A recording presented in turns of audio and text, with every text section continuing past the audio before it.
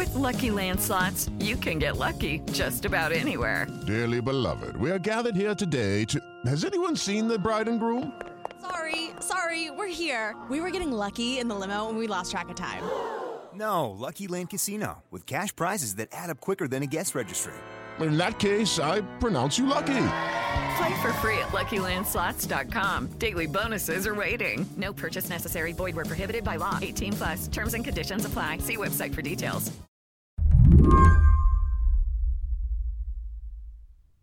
During the pandemic, I've become fascinated by this particular genre of ads. Hey friends, are you overwhelmed by 24/7 time with the kids? Ads like this one with swimmer Michael Phelps that acknowledge how hard life can be right now. Or perhaps you feel all alone. And it makes me want to reply and say, yeah, Michael Phelps, sometimes I do feel overwhelmed. We're not just living through the COVID-19 pandemic. We're also living through an unprecedented mental health crisis. Now might be the time to talk to a licensed therapist. Phelps is a spokesman for Talkspace, a mental health app that provides audio, video, and text therapy. Talkspace is just one of these apps. BetterHelp is another. There are a lot of them. And once you notice one therapy app ad, they're suddenly everywhere. The one that, for me, has lodged in my brain, and I now feel like every time I hear it, I'm like, oh my God, this is so bad, is the one that plays nonstop on the daily that's like, mental health is finally cool. That's Molly Fisher. She writes for The Cut at New York Magazine. But therapy doesn't just have to be talking about feelings. Therapy can be whatever you want it to be. And it just seems so nakedly like, no, it can't. What responsible provider would ever tell you that therapy can be whatever you want it to be? Like, I wouldn't go to a dermatologist that said skincare can be whatever you want it to be. Like, that's just not how care works. But it is how therapy apps work. Molly wrote about these apps and what they promise customers. They offer a new kind of mental health care. Cheaper, more accessible, something you can do without leaving your house or even putting down your phone. But is that a good thing? Call me naive, but I wouldn't look at the way healthcare tends to work in America now and say that, the solution would be to bring more business into the situation, to create more layers of middlemen who are trying to turn a profit based on people's need for care. Today on the show, the world of therapy apps. Business is booming, but who are these apps really helping? I'm Lizzie O'Leary, and you're listening to What Next TBD, a show about technology, power, and how the future will be determined. Stick with us.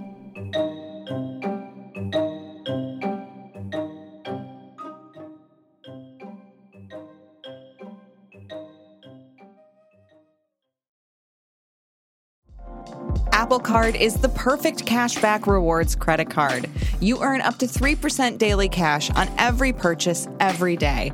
That's 3% on your favorite products at Apple, 2% on all other Apple Card with Apple Pay purchases, and 1% on anything you buy with your titanium Apple Card or virtual card number.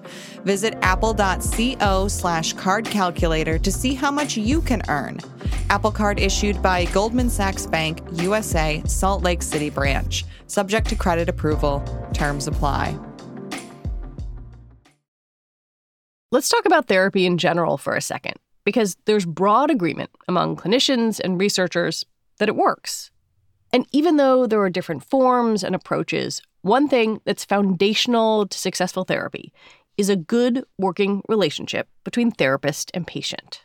It's not just about how well you click with the other person. Do you like your therapist's jokes, or do you think she seems cool, or whatever? It's not just that. It's also this kind of shared sense of purpose and a sense that you are working together toward a common goal and that you share an understanding of how you're going to reach that goal.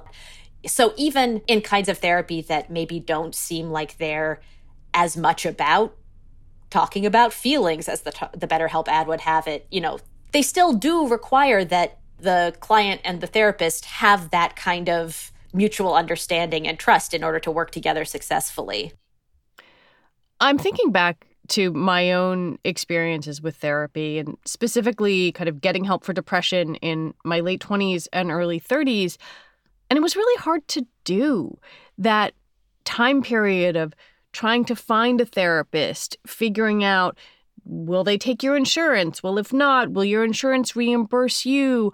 It's awful. Yeah. It's awful. The hoop jumping is very difficult. How do the majority of Americans who seek out mental health care, how do they do it? Well, I mean, I think the experiences that you're describing are pretty representative. I think it's really tough to seek out mental health care. I mean, I think you're not in a therapist desert. That's good. And you probably are also, I'm guessing, as someone who works in media, not someone who is necessarily in a milieu where seeing a therapist is super stigmatized. But I think for plenty of people, there is a real stigma around seeking therapy. So even before you get to the point of trying to figure out who's going to take your insurance, you might have a real hesitation about whether it's going to be okay to be seen walking into someone's office, or whether you'd be comfortable telling your spouse that you're spending money to see a therapist. Like, there are a lot of very real hurdles that are out in front of people. And even if you're just dealing with trying to find someone who you like and you can afford and who like can fit you into their schedule, and, you know, where do you start getting names in the first place? Are you going through your insurance? Are you reconciling yourself to paying out of pocket? So you're just trying to figure out if someone will have a sliding scale for costs, so they might be able to charge you less and be more affordable. It's a real pain in the ass. When I looked at your piece, I was really struck by a number of things, but including the fact that 33% of counties have no records of licensed psychologists. So it seems so ripe for some kind of transformative thing. And to use the overused disruption, the Silicon Valley word, like, apps make sense. It seems like there is a hole to fill. How did these apps first come on the market, and how were they received? Well, I think you're right that, you know, there's just an insurmountable shortage. Like, there's just not enough therapists for people who need therapy. You know, that's not one-on-one care in the way we're used to understanding it is not a viable solution for the need that exists now. So it is absolutely very ripe for someone to come in and try to figure out an alternative model that might make care more accessible on a wider scale. Enter therapy apps. Talkspace, probably the best known one, started in 2012. Then you've got BetterHelp, Ginger, Lyra, and more. Some of them are marketed to consumers, some to employers. And full disclosure here, Talkspace and BetterHelp are both Slate advertisers. The idea behind most of these apps is to take the basic concept of talk therapy and offer it at scale. That means leaning hard into technology. The backbone of what they're selling is text therapy. For BetterHelp and Talkspace, texting is sort of the central offering. And texting, it seems like, is central to how they're imagining that they will be able to make therapy more scalable. Like, if a therapist is texting, you know, they're not having to sit in a room for an hour with a patient. And so theoretically, maybe they could be seeing more patients. Maybe it will make what they're doing more efficient somehow. Oh, wow. Yeah. But the thing about texting that's also important to note is that texting really isn't very substantiated from a research standpoint right now as therapy. I think a lot of people who focus on this stuff, who are academics, like, are very open to the idea that therapy via text could work. But we don't know really who it works for at this point. We don't know in what kinds of circumstances it works. We don't know what the best practices are for delivering it. Like, that stuff is all kind of an open question. It seems so key, though, because, I mean, even in daily life, I find texting fraught, even when it's with someone I know and love. Yeah, totally. There are so many potential pitfalls for miscommunication and misunderstanding. I mean, yeah. And I think, like, the experience of waiting for a response to an emotionally loaded text is not a fun one. So I'm not sure. You know, I think when you think about what you're seeking via therapy in those terms, it feels not very appealing. But when you think about what you're seeking from therapy in terms of convenience and speed and privacy and instant accessibility, that's when texting does come to seem appealing to consumers. And I think crucially what texting does for these services is allow them to present a fantasy of constant access. A lot of therapists I spoke to who have worked with these services were complaining and describing the ads that run constantly for them, where very often you'll see someone sending a message to their therapist, saying like, I'm having a bad day, or like, I'm not feeling so good, or I'm really anxious right now. And you instantly 3 dots appear and the therapist is texting back saying, what's on your mind? How was your day? Tell me about it. And all of these therapists who like outlined this ad to me were like, that's not how it works. Therapists on these platforms told Molly they were only expected to respond to messages during the work week, at least 1 message per day. And that might be a lot less than their clients were expecting. So right from the beginning, there's a divide between what they are actually offering and what they are selling. And I think that's the source of a lot of the frustration with the service that users experience and that therapists who are trying to work on the services also experience. When you talk to users who signed up for these apps and were hopeful that they would get some sort of strong therapeutic relationship from it, what did they say about their experiences? I mean, it really runs a gamut. And I should say that, some people do get lucky and some people find someone who they click with and it works for them. But I think there is a whole lot of room for the apps to fall pretty drastically short of that. I remember one woman I spoke to describing how initially she was super excited and she was like, it felt like a dating app. Like all of a sudden I had all these names right in front of me. I'd been having trouble finding a therapist and here they were in the palm of my hand. And it went from initially, being matched with all these therapists, being excited about the possibilities, to then slowly realizing that the first therapist she matched with, maybe she wasn't quite a personality fit. It felt like they weren't quite clicking the way she had hoped, deciding to switch, that therapist never responding to her, trying to switch again, getting a 4th therapist after going to customer service, the 4th therapist assuring her that, there shouldn't be any gaps in their communication. She checked her messages even on her off days, and then disappearing before they could schedule an appointment. It wound up going from being just like a dating app in the good way to being just like a dating app in the bad way, where you end up feeling like you're just getting ghosted and disconnected from people. You talk to therapists who have worked for these apps, and I'm curious how they experience them. Do they find it professionally satisfying? Do they feel like they can connect with patients? Well, I think that their ability to connect with patients is really hindered by the business setup that they're dealing with, because they're being asked to essentially take on a huge volume of work at much lower pay than what they would be making off of an app. So these apps, I think, tend to appeal to therapists who are in transition for some reason. They're moving, their partner had to go to grad school, so they're following along with them. They're needing to work part-time while they deal with childcare. They're moving from an institutional job to restarting a private practice. And so the apps kind of serve as a stopgap measure while they're dealing with that. But almost everyone I spoke to was pretty clear that this didn't feel like a career choice that was sustainable in the long term. Like the numbers just didn't work out when you're making a fraction of what you would otherwise make, and you're also expected by your patients to be on call continuously. Therapists told Molly that they were making roughly $30 for a session on BetterHelp. If they were in private practice or being paid by insurance, that might range between $70 and $250, depending on where they work. With the apps, they also spent a lot of time managing clients' expectations.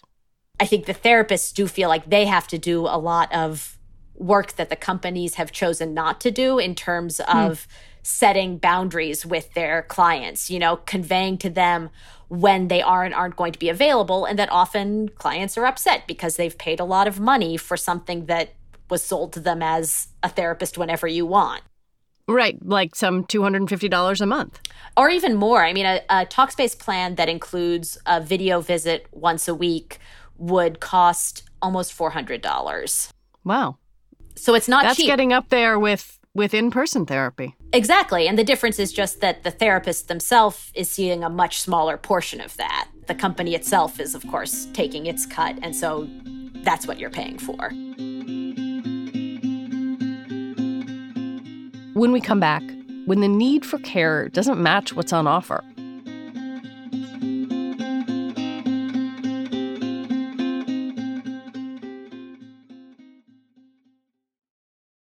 With the Lucky Land Slots, you can get lucky just about anywhere. This is your captain speaking. We've got clear runway and the weather's fine, but we're just going to circle up here a while and get lucky. No, nothing like that. It's just these cash prizes add up quick. So I suggest you sit back, keep your tray table upright, and start getting lucky. Play for free at LuckyLandSlots.com. Are you feeling lucky? No purchase necessary. Void where prohibited by law. 18+ terms and conditions apply. See website for details. Hi, I'm Jeremy Stahl. I'm Slate's jurisprudence editor. Ordinarily, I edit our courts and legal coverage from the comfort of my home office in Los Angeles, but for the next month and a half, I will be locked in a lower Manhattan courtroom with the rest of the press, a jury of 12 New Yorkers, Justice Juan Merchan, prosecutors, Trump's defense team, and the former president himself as history unfolds. I've temporarily moved myself and my family from Los Angeles to New York to cover this case firsthand, like I have done in other cases, including the Paul Manafort case, the Roger Stone criminal trial, and Donald Trump's first impeachment. I'm hoping that my background knowledge of the many, many criminal travails of our former president can offer something to you, Slate's listener. Over the next several weeks, you'll be hearing from me on Amicus, Slate's legal podcast, and in articles on Slate.com. From the jury selection to the opening arguments to the witness testimony and cross-examination and the prosecution's case and the defense's case, and ultimately to a final verdict. We will be providing you wall-to-wall coverage throughout the entirety of the trial as it unfolds from the courtroom. There's no way I'd be able to do it without the support of Slate Plus. So if you're not already a subscriber, please join today by clicking Try Free at the top of the Amicus show page on Apple Podcasts, or visit slate.com/Amicus Plus to get access wherever you listen. Thank you so much. When we introduce the pandemic into this kind of desperate sense of need for help or connection or the good therapy date, it feels like the stakes get significantly higher. I noticed that Talkspace said 60% of its users are in therapy for the first time. And it made me wonder a couple of things. Like, are these apps opening up therapy to a world of people who hadn't had access? Or are we just in such a desperate place right now as a country that people are reaching out for whatever they can get? I think several things can be true at once here and probably are. So I think you're right that people who might have felt for whatever reason they couldn't reach out for therapy before are reaching out now, and that there's a much greater need also now that's emerging amid the pandemic, that people are suffering from mental illness and substance abuse issues at much higher rates, according to the CDC, than they were previously.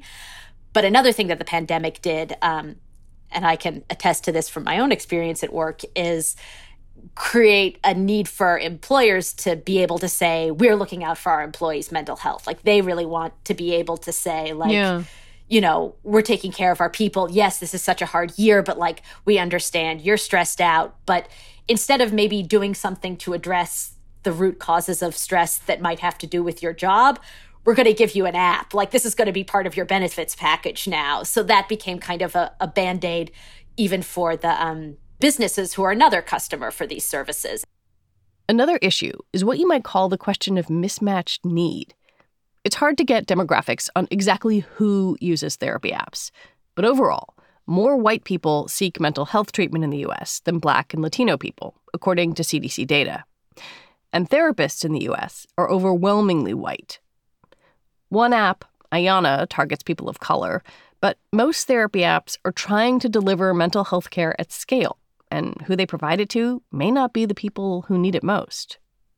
It's important to zoom out from the people who are, in fact, using a service like Talkspace, the wider pool of people who might need mental health help at all, and disproportionately the people who have seen the greatest increases in mental illness, in substance abuse issues, in problems that could be treated with mental health care in the last year have been people of color, they've been essential workers, they've been unpaid caregivers, they've been all kinds of people who are maybe dealing with access and equity issues to begin with. And people who design apps tend to design apps for people like themselves. And very often the people who are designing the apps are not the people with the greatest needs. So you get a therapy app that maybe eliminates the annoying phone calls that find a therapist who takes your insurance, but you don't get an app that helps you get the mental health support you need if you are a single mom working 2 jobs.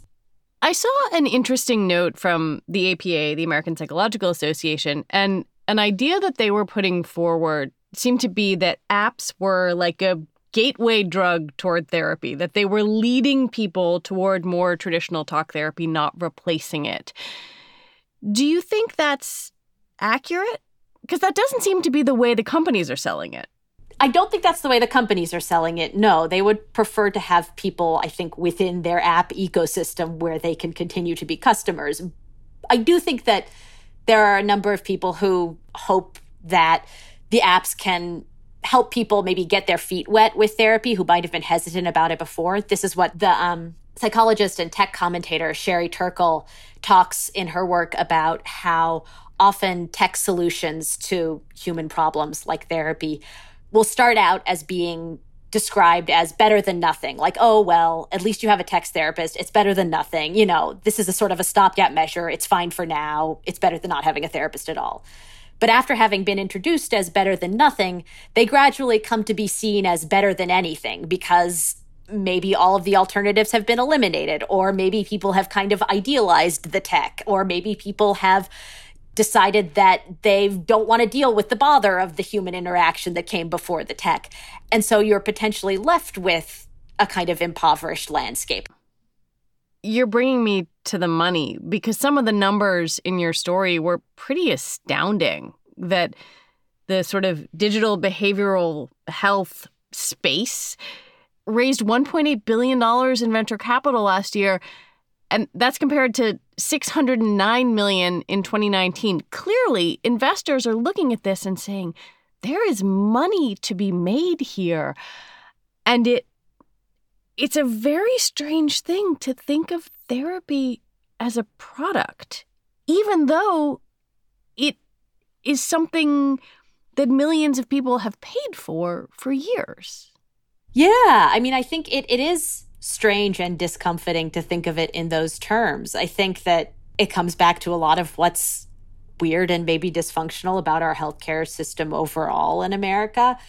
It's a reminder that therapy as an institution, the way we understand it, hasn't been around that long. Like the 19th century, there was no idea of professional psychotherapy in any kind of widespread way as we hold it in our heads now. Like then it was, people looking to a phrenologist or looking for some kind of weird tonic or rest cure or whatever. But all of the inchoate ills that we now categorize as, something that a therapist might address could be understood in a totally different marketplace as something where you could buy and sell all kinds of different solutions that are totally different from what we imagine now. So in some ways, even as it's a little weird and creepy to think about therapy as a big business, it's not something that's ever been absent from the way people think about mental health. Are therapy apps, I guess, really therapy? And does it even matter if they are?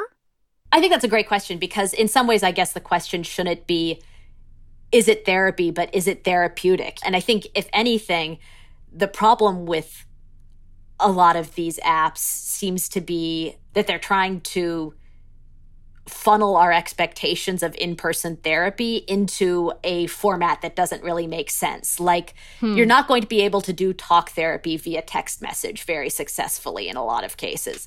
But there are probably other things you could do with text messages that might be more useful, that might be more meaningful. So it probably would be smarter for us to stop thinking about how we can better funnel therapy into an app and start thinking about how we can make care that makes a difference more accessible to more people. Molly Fischer, thank you very much. Thank you very much. This has been fun. Molly Fischer is a features writer at The Cut.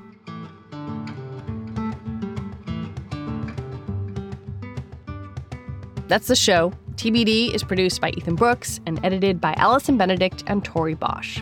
Alicia Montgomery is the executive producer for Slate Podcasts. TBD is part of the larger What Next family, and TBD is also part of Future Tense, a partnership of Slate, Arizona State University, and New America. And if you've been wondering what exactly is going on with COVID in Michigan, do yourself a favor, check out Wednesday's episode of What Next. It answered a lot of my questions. All right, What Next? We'll be back on Monday. Have a lovely weekend. I'm Lizzie O'Leary. Thanks for listening.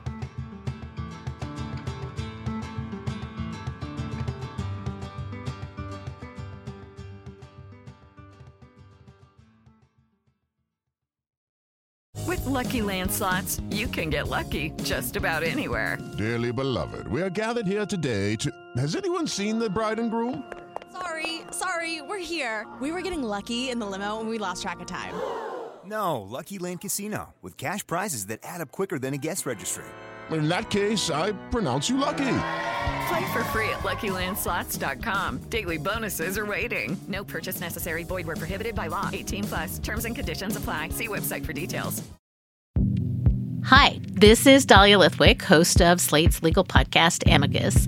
If you're listening to this show, you might be interested in Amicus's live show that we're hosting in Washington, D.C. on Tuesday, May the 14th. My colleague, Mark Joseph Stern, and I will be talking to some amazing guests, including Sherrilyn Ifill and a sitting state Supreme Court justice, all about how originalism, a relatively recently invented way of interpreting the Constitution, has taken over the Supreme Court and radically reshaped the law. It's been doctrinal rocket fuel for the conservative legal movement and facilitated the rolling back of abortion rights, the expansion of gun rights, and the obliteration of the separation of church and state. And as another wildly consequential Supreme Court term careers to its end, the court's originalists are on a tear. But there's something you can do about it, and we hope you'll join us in D.C. on May 14th to explore the possible pathways out of the current situation. Go to slate.com/amicuslive for tickets.